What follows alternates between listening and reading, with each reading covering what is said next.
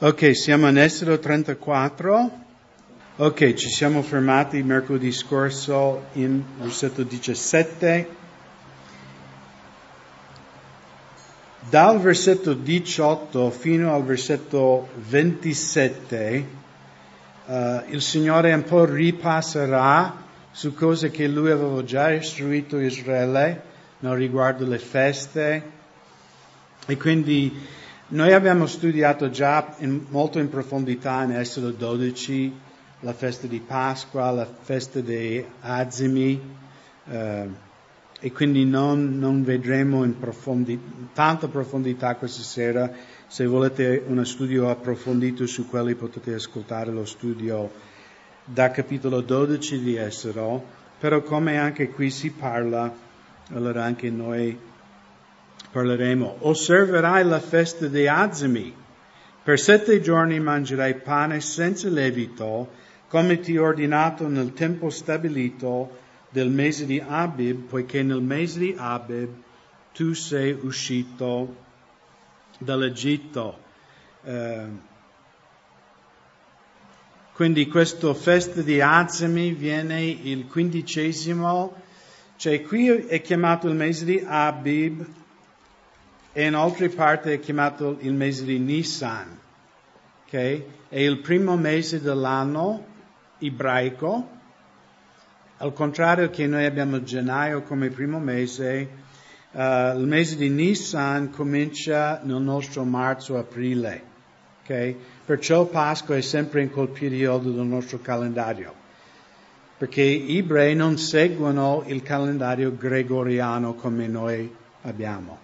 Che loro hanno un altro calendario che va sui cicli lunari, che sono più o meno 30 giorni, no? Che la luna va da luna piena fino a 0 e poi di nuovo cresce e diventa di nuovo luna piena ogni 30 giorni.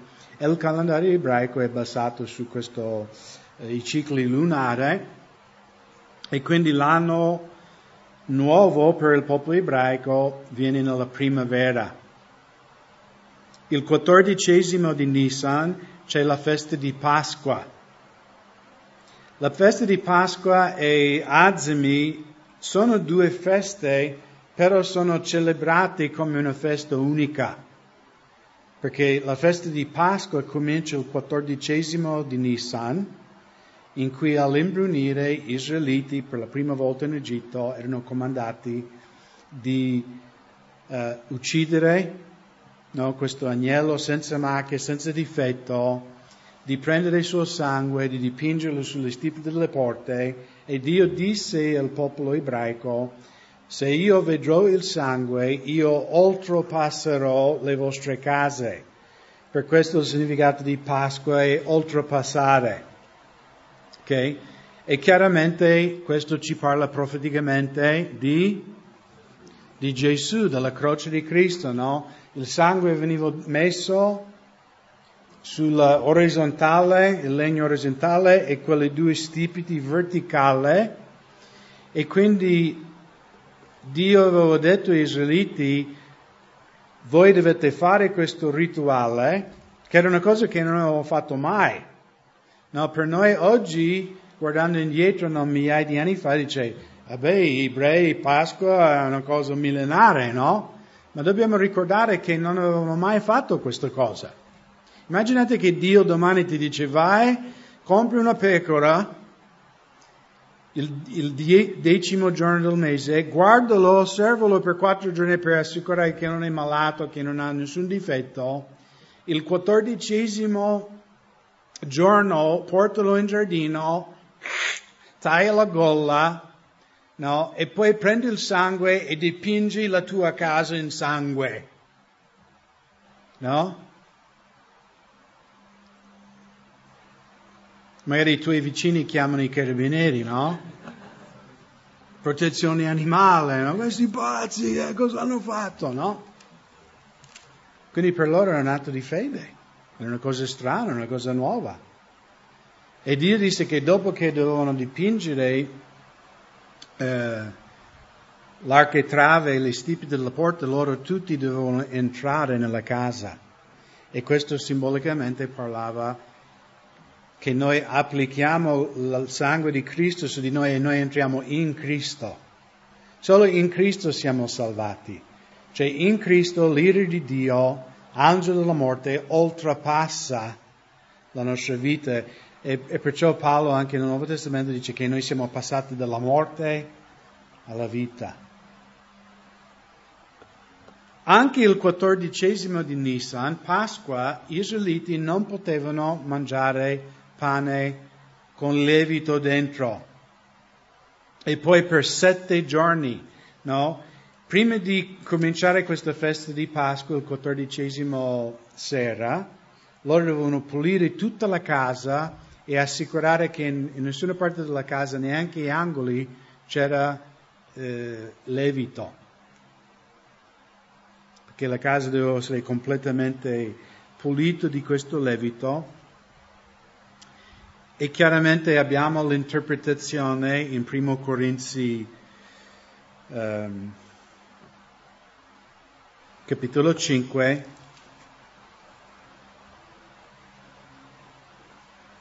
versetto 7 e 8.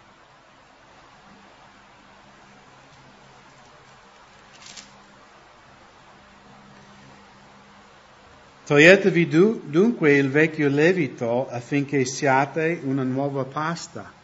Come ben siete senza lievito, la nostra Pasqua infatti, cioè Cristo, è stato immolato per noi.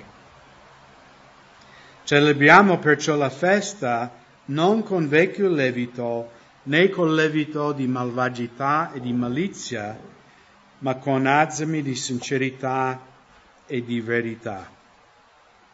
E qui Paolo spiega ai Corinzi, che erano gentili maggiormente, che la Pasqua è un simbolo di Gesù Cristo, come avevamo già detto, no? E quindi noi celebriamo, cioè non c'è bisogno che noi, credenti nel Nuovo Testamento, che celebriamo le feste ebraiche. Perché Paolo dice che Gesù è la nostra Pasqua. Amen?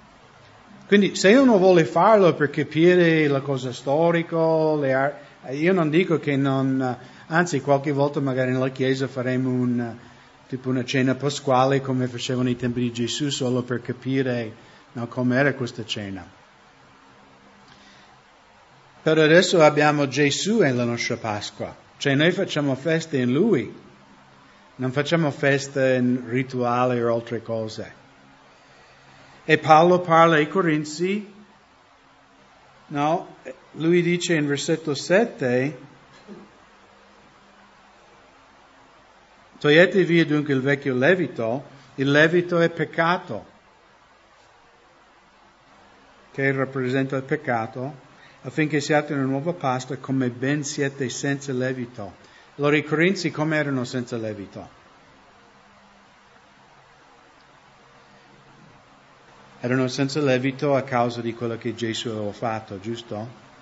Secondo Corinzi 5:21, colui che non ha conosciuto peccato è diventato peccato finché noi diventassimo la giustizia di Dio in Lui. Okay? Quindi in Cristo abbiamo la giustizia di Cristo e Cristo era senza peccato. Okay?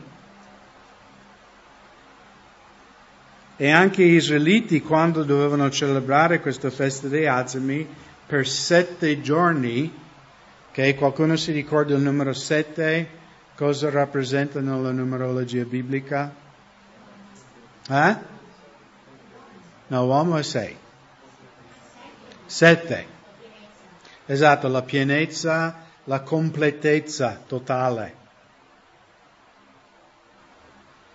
E quindi il fatto che gli ebrei celebravano gli azimi per 7 giorni, quindi dal 14° la sera fino al 21° del mese di Nisan, loro non potevano mangiare nessun cibo che aveva lievito dentro, e questo raffigurava la perfetta vita di Cristo senza peccato.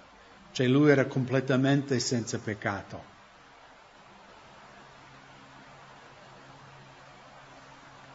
E secondo me anche raffigura, come Paolo esorta i Corinzi, che anche noi cristiani dovremo cercare di vivere sempre una vita senza levito, ok? Quindi una vita pura,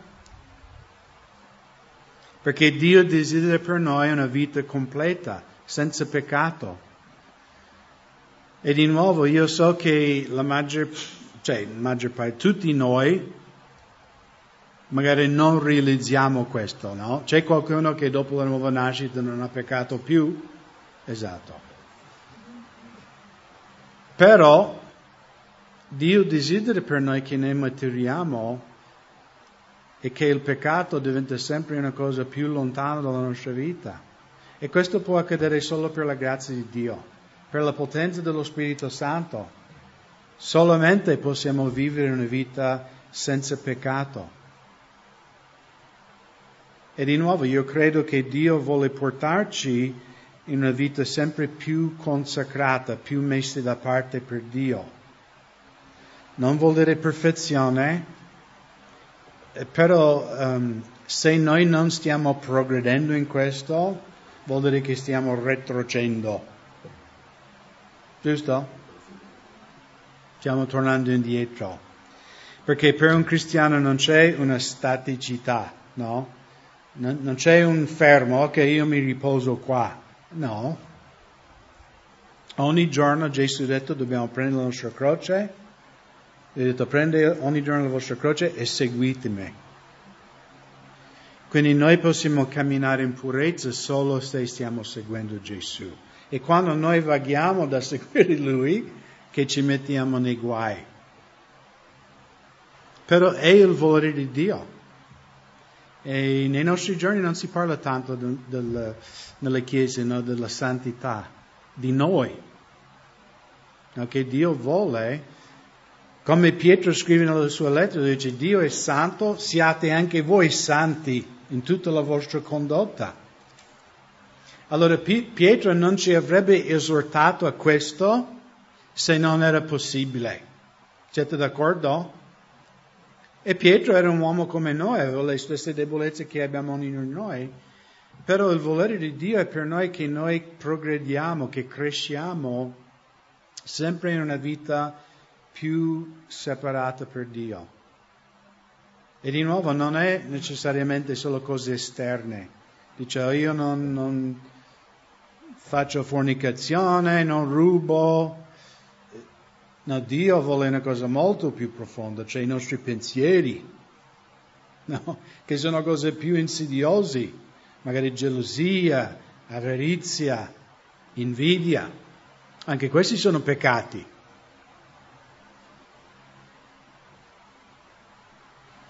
E quindi i 7 giorni di Azimi raffiguravano la purezza, la vita senza peccato di Cristo, ma raffigura anche la vita che Dio desidera per noi, perché di nuovo, come abbiamo detto, 7 significa completezza. E quindi che noi, che siamo seguaci di Gesù, abbiamo una vita completa, una vita che non è dominata dal peccato.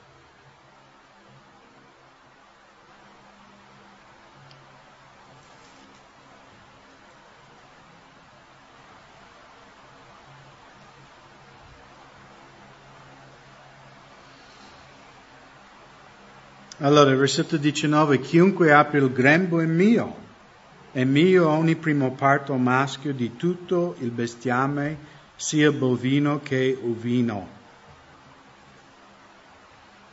Quindi prima Dio dice tutto quello che apre il grembo, quindi tutto, femmine, maschio, tutto, tutti animali, tutti umani, tutti esseri viventi sulla faccia della terra appartengono a chi? A Dio, esatto. E anche questo noi credenti dobbiamo renderci conto, perché a volte noi diciamo mio conto in banca, mia macchina, mia questo, mio quello. Nei Salmi Dio dice che le vacche su 10.000 colline sono miei.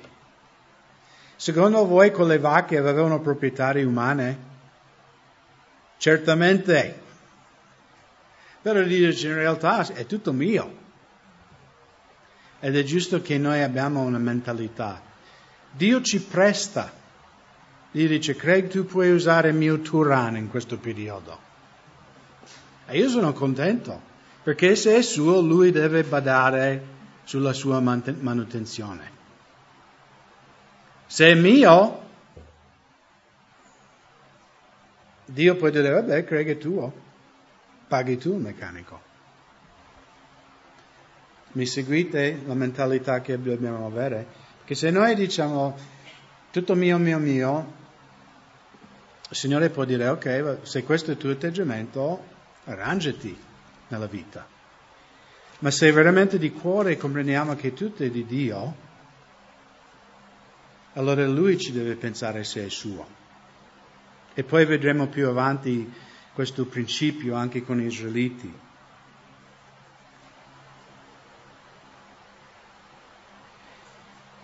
Versetto 20, ma riscatterai con un agnello il primo nato dell'asino, se lo vuoi riscattare. Se non lo vuoi riscattare, gli romperai il collo. Quindi conviene riscattarlo. Riscatterai pure ogni primogenito dei tuoi figli. Nessuno comparirà davanti a me a mani vuote. Ed è importante questo principio, secondo me, anche nel Nuovo Testamento. No, noi non dobbiamo entrare neanche nella nostra comunità domenica pensando cosa mi darà la Chiesa oggi, cosa mi darà il Signore oggi.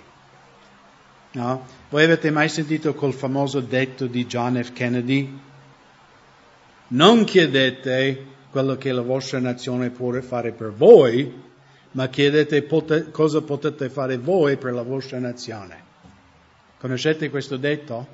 È forse il suo più famoso detto, ma era molto bello, no? Perché lui, che poi il Partito Democratico di cui lui è completamente opposto adesso, loro, Obama e Hillary, no, dicono, chiedete cosa può fare il governo per voi. Così vi teniamo come schiavi, no, sul mantenimento governativo e abbiamo tutti i vostri voti scontati.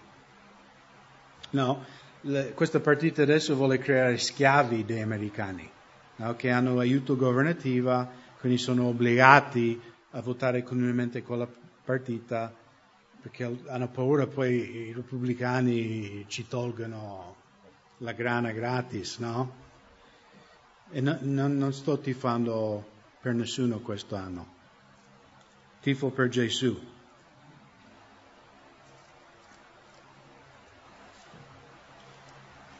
Però secondo me anche noi dovremmo entrare, cioè quando noi adoriamo Dio, ci costa qualcosa? E di nuovo non sto parlando specificatamente del denaro che magari mettiamo nel cestino domenica mattina. No, perché per noi Dio è importante. Perché sai, tu vedi tanto dove è il tuo cuore in queste cose. Carl Spurgeon, famoso predicatore battista inglese, no? Loro chiamavano lui il principe dei predicatori perché era così bravo a predicare. Aveva una chiesa di 10.000 membri, immaginate 100 anni fa. Era l'unica mega chiesa in tutto il mondo. E lui Charles Spurgeon diceva, un uomo non è pienamente convertito finché il suo portafoglio non è convertito. E di nuovo, queste sono le sue parole e la sua battuta, ma c'è tanta verità. E anche Gesù nel Vangelo, lui parlava, non potete servire due padroni. Voi credenti non potete servire denaro e Dio, perché odierete uno. E dove è il nostro cuore, Gesù ha detto, o dove è il vostro tesoro? Là sarà il vostro cuore, no? Se tu investi nel regno di Dio, il tuo cuore sarà nel regno di Dio. Se tu investi in questo mondo, il tuo cuore sarà in questo mondo. E quindi è interessante, no, che Dio dice, nessuno viene da me con le mani vuote. Non venire in chiesa e non mettere niente nell'offerta, a meno che non hai un lavoro, però nel senso, perché noi viviamo adesso in un'età consumeristica,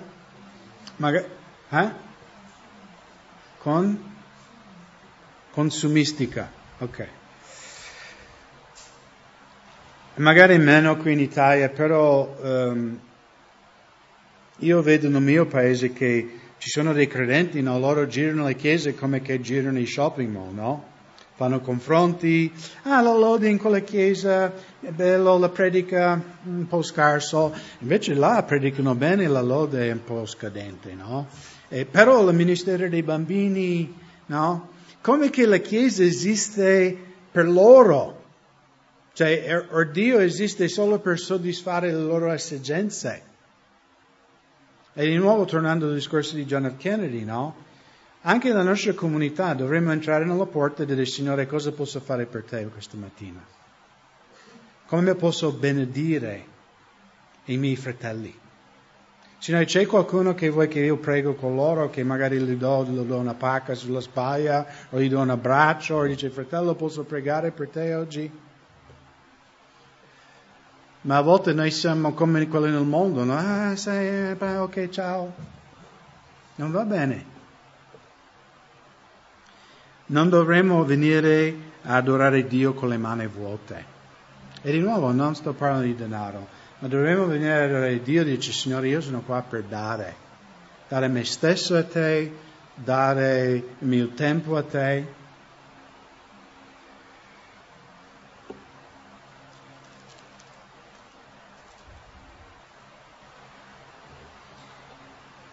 Lavorerai 6 giorni, ma il 7° giorno ti riposerai.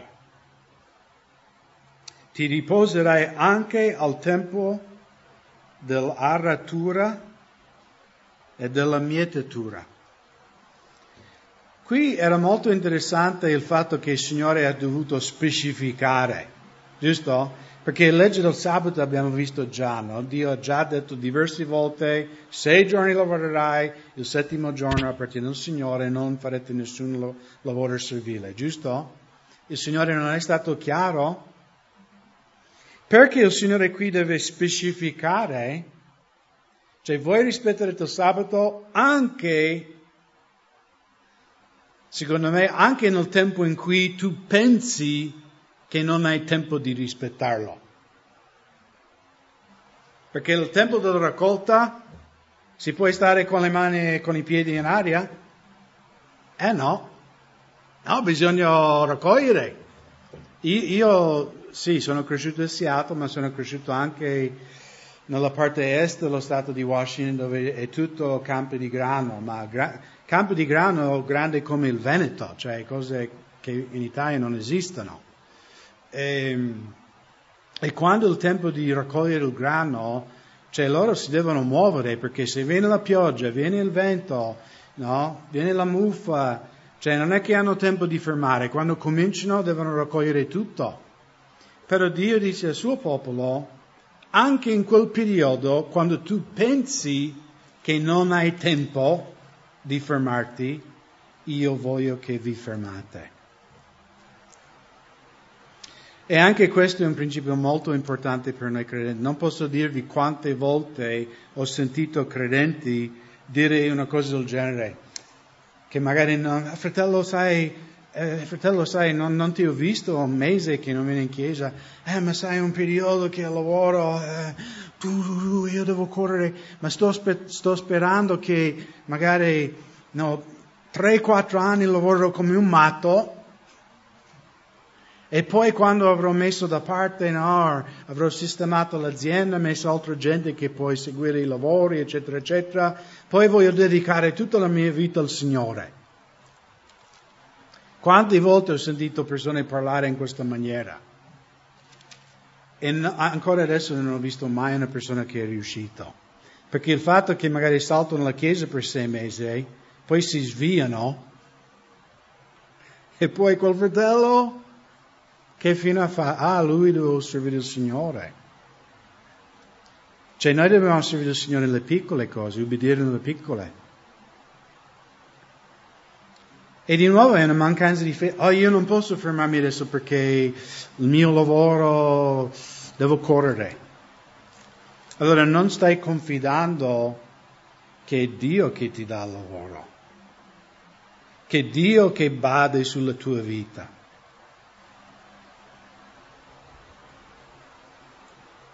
Perché di nuovo è una mentalità carnale, come che io devo. Ed è una mancanza di fede in Dio. Celebrerai la festa delle settimane, quindi di Pentecoste,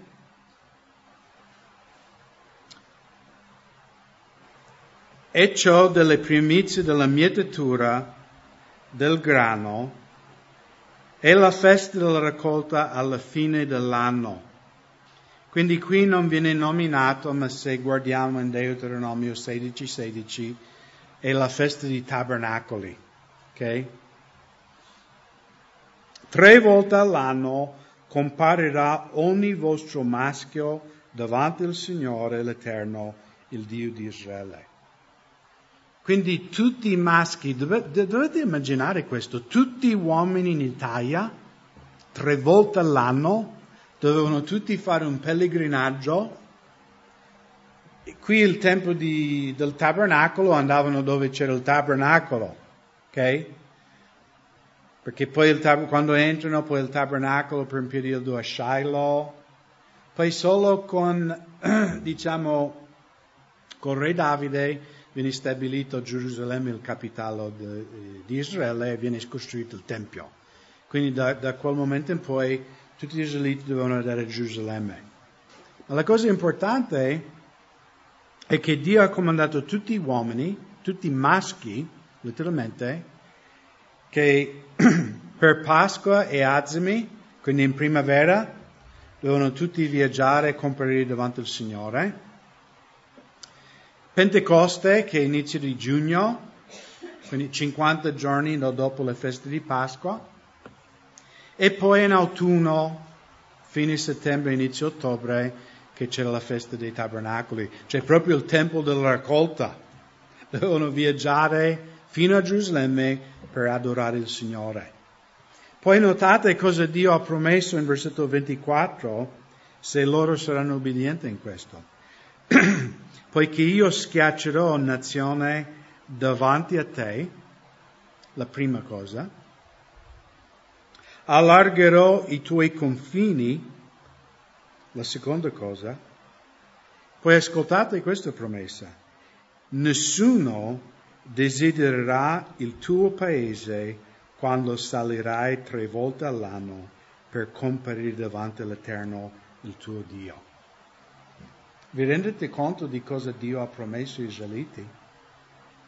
Lui dice, quando voi lasciate il nord Israele per viaggiare magari 2 giorni per venire a Gerusalemme, io baderò la tua roba lì. Era un grande passo di fede. Anche perché non è come adesso abbiamo i carabinieri, forza di ordine, grazie a Dio, che Paolo chiama ministri di Dio per giudicare i malvagi. Cioè in Italia abbiamo tanto ordine. Anche qui in Montebelluna non succede mai quasi niente, no? Quasi puoi anche lasciare la porta aperta. Io e Silvana qualche volta l'abbiamo anche fatto. Abbiamo dimenticato di chiudere la porta. Se uno tiralo e magari non chiude. Siamo tornati dopo una giornata al mare, in montagna, la porta è aperta e dice, oh mamma mia, i ladri sono entrati, no? Entriamo dentro, non ho preso niente, no? Perché eravamo noi a dimenticare di chiudere la porta. Però ai tempi, 3.000 anni fa c'erano i carabinieri? No, a quei tempi c'erano bande di brigande che giravano cercando di rubare, anche quando c'erano gli uomini presenti.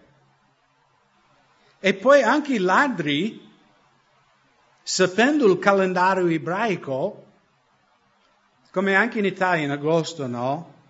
Tutti sappiamo che in agosto i paesi svuotano e ci sono i malviventi che girano trovano le case vuote, no? Giusto? Infatti lì dove abitiamo noi, un anno in agosto, i nostri vicini, diciamo, qualcuno ha cercato di entrare nella loro casa, non è riuscito, grazie a Dio. Secondo me vedono casa mia e dice, quelli hanno bisogno di un'offerta, non... Quindi è anche una benedizione avere una casa brutta. Nessuno ti tocca. Cioè, quel poveretto, lasciamo qualcosa, no?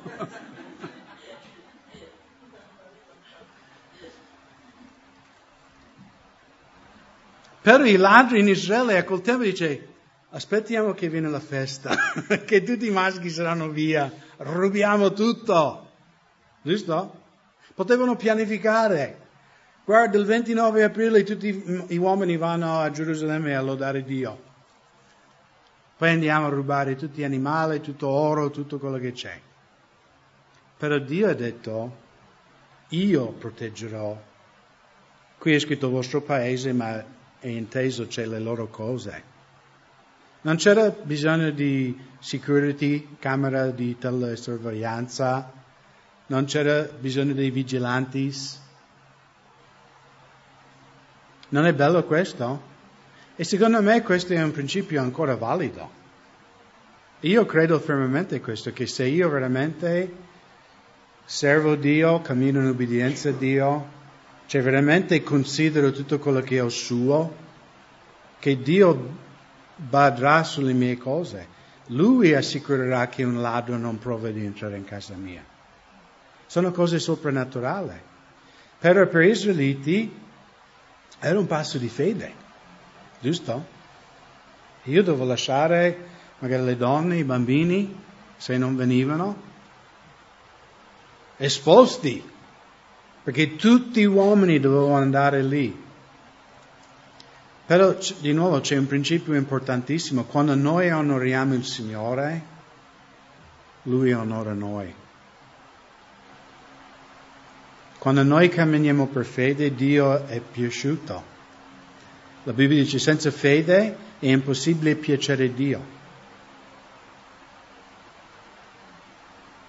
E sono sicuro che tutti i maschi di Israele, quando loro camminavano in obbedienza, questo dice, è tempo di andare a adorare il nostro Dio. E di nuovo, i tempi di tabernacoli era il tempo della raccolta di autunno. Non era proprio il momento più opportuno di fare un viaggio. Però Dio ha promesso, io proteggerò le vostre cose, anche le raccolte. Perché ci sono altri passi in cui Dio dice non farò che viene la muffa, il verme, no? Queste cose che distruggono le vostre raccolte.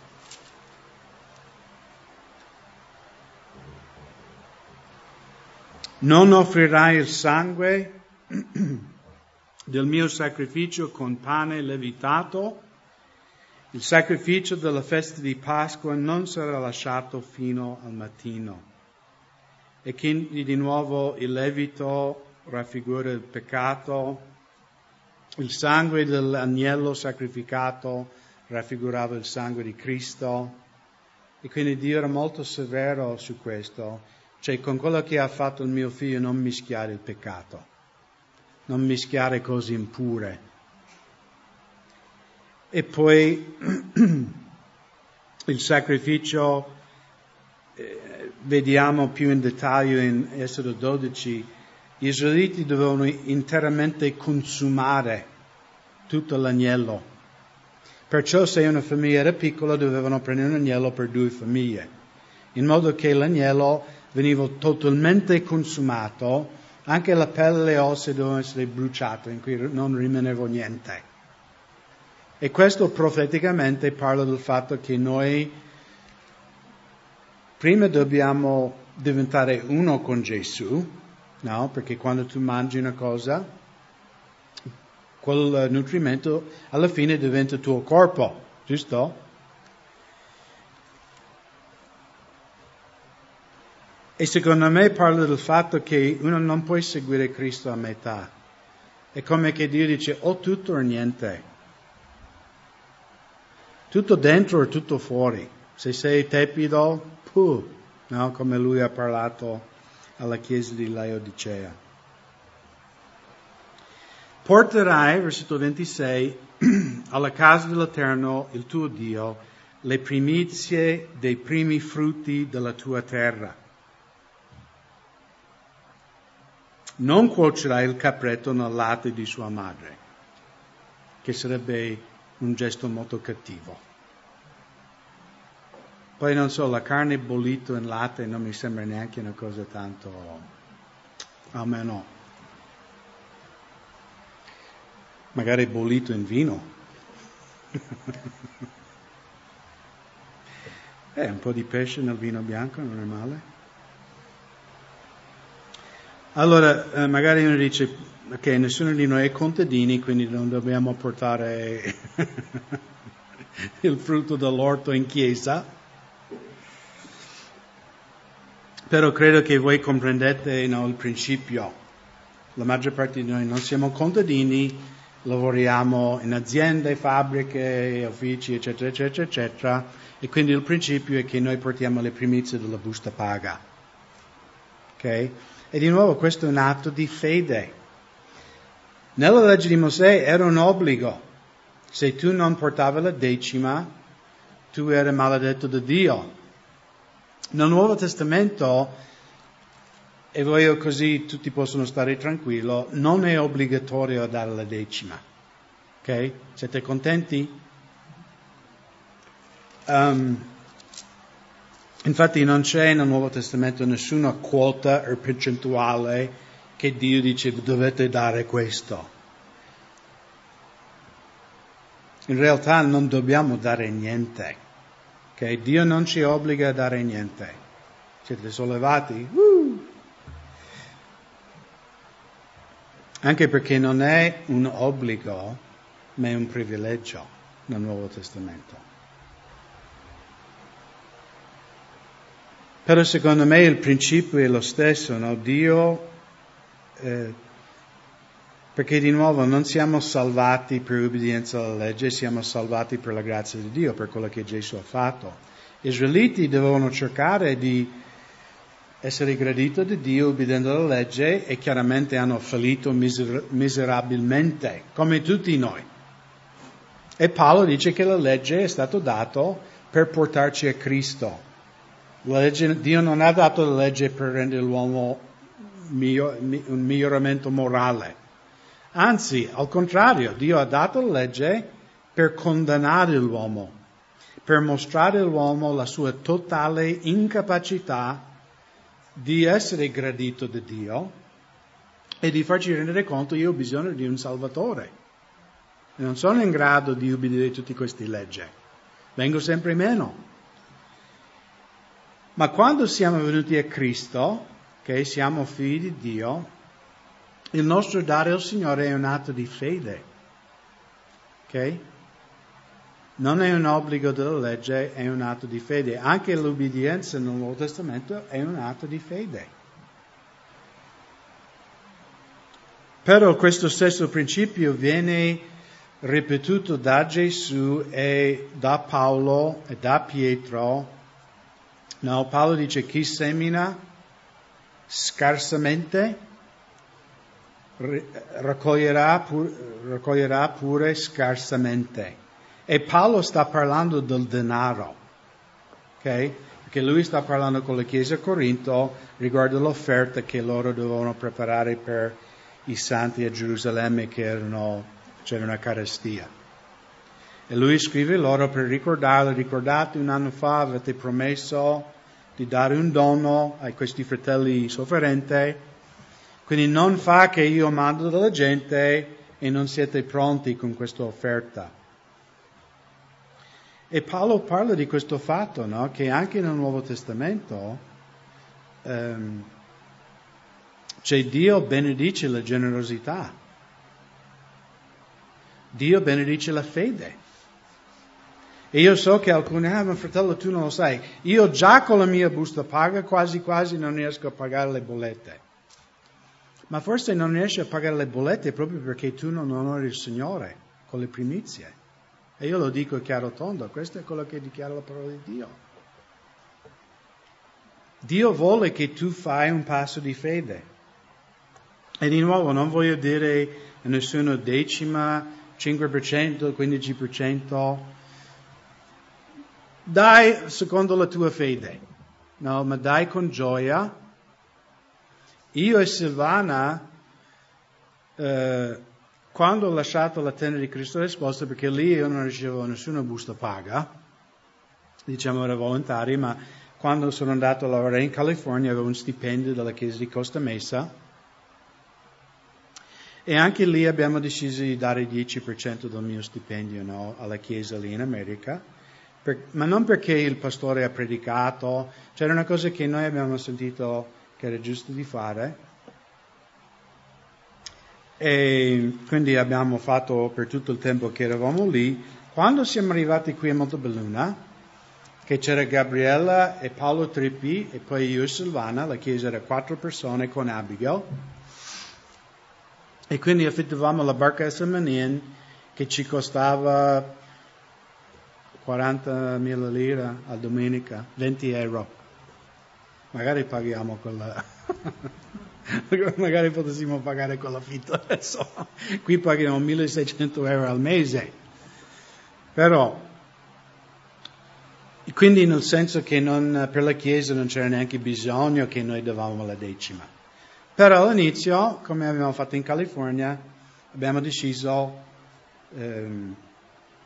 di dare il 10% del mio stipendio per la comunità di Montebelluna. E mi ricordo che c'erano alcuni mesi che veramente eravamo proprio così, no? Io prendevo 1,5 milioni, anche perché le prime ditte dove lavoravo mi avevano imbrogliato e non mi stavano dando gli assegni familiari perché erano furbi, ladri. E quindi io prendevo 1,5 milioni, cioè 750 euro, eravamo in 3. È chiaro che la lira andava, però eravamo sempre così ogni mese. Cioè quel 150.000 lire che io mettevo, cioè che io davo alla chiesa ogni mese, non era extra, perché le nostre spese erano 1.500 euro, cioè 1.500.000 lire ogni mese. Le nostre spese erano quelli. E mi ricordo un mese, e di nuovo questa è una cosa mia personale, nessuno si deve sentire condannato da quello che dico. Per un mese la mia fede è venuta meno, perché eravamo un po' indietro, e non ho dato la decima. Allora, quel mese mi sono ammalato, ho preso l'influenza, e come noi abitavamo proprio in centro di Montebelluna, su piazza Petrarca, come io mi ero ammalato, cioè non mi sono alzato mercoledì mattina per andare al lavoro, che stavo male, e ho dimenticato che era il giorno del mercato. Quindi io mi sono alzato tipo verso le 10 la mattina e Silvana ha detto: ma Craig, ieri dove hai messo la macchina dopo lavoro? E io ho guardato giù nella piazza, la mia macchina non c'era, e c'erano i camion delle scarpe, no? Che noi eravamo sopra la piazza delle scarpe. Quindi sono andato giù e ho detto: ma la macchina che era qua? Il vigile ha cercato, poi alla fine ha chiamato la Carlo Trezze e l'hanno trainato via. La multa era 80.000 lire al comune e il costo di trainare la macchina era un altro 80.000 lire. Fatti i conti, 160.000 lire, la decima. E quindi è come il Signore dice: Craig, o lo paghi al mondo o non c'è. Almeno così il Signore mi ha parlato, no? O lo dai a niente o lo dai a me e io ti benedirò. E di nuovo posso solo dire è un principio biblico, perché Dio desidera che non solo abbiamo il sufficiente, ma Dio desidera che noi come cristiani abbiamo anche da dare agli altri, ok? E di nuovo il dare personale è una cosa molto personale, non voglio stare qua, oh, io sono così generoso. Però posso dire, per la grazia di Dio, che il Signore ci ha talmente tanto benedetto che non solo possiamo dare alla Chiesa anche di più di 10%, ma noi possiamo anche dare a persone nel bisogno, a missionari. E per me, Silvana, adesso sarebbe come chiudere la fontana. Ci comprendete? Per me è come un gioco. E perché dico questo? Perché, no? È un passo di fede. È un vivere per fede. Se tu vuoi sempre vivere secondo i tuoi mezzi, buona fortuna. Ma se vuoi veramente vedere Dio che fa miracoli, che Dio provvede, che Dio fa, allora fai un passo di fede. Di nuovo, magari non sarà neanche dare denaro. Magari il tuo passo di fede è di andare a visitare un vicino, a pregare per loro. Capisci? Non voglio mettere condanne su nessuno. Però Dio benedice la fede. No, quando noi, perché questo principio, il Signore dice, tutte le primizie porterete a me. E quindi il principio è che cos'è? Dio prima nella mia vita.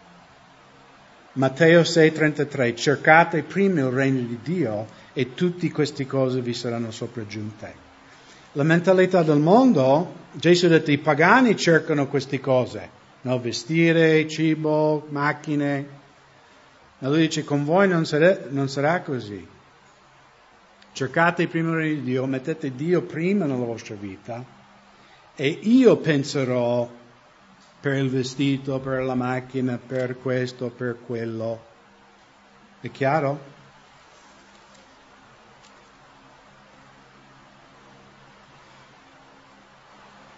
Poi l'Eterno disse a Mosè, scrivi queste parole perché sul fondamento di queste parole io ho contratto alleanza con te e con Israele.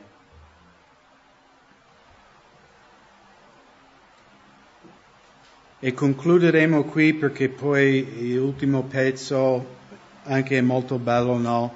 Quello che rappresenta nel Nuovo Testamento che Mosè ha questa faccia raggiante e quindi vedremo nel prossimo studio. Però diciamo qui a questo punto il Signore ha finito di dettare a Mosè lì sul monte e dal versetto 29 quando Mosè scende ad incontrare Israele poi comincerà la costruzione del tabernacolo.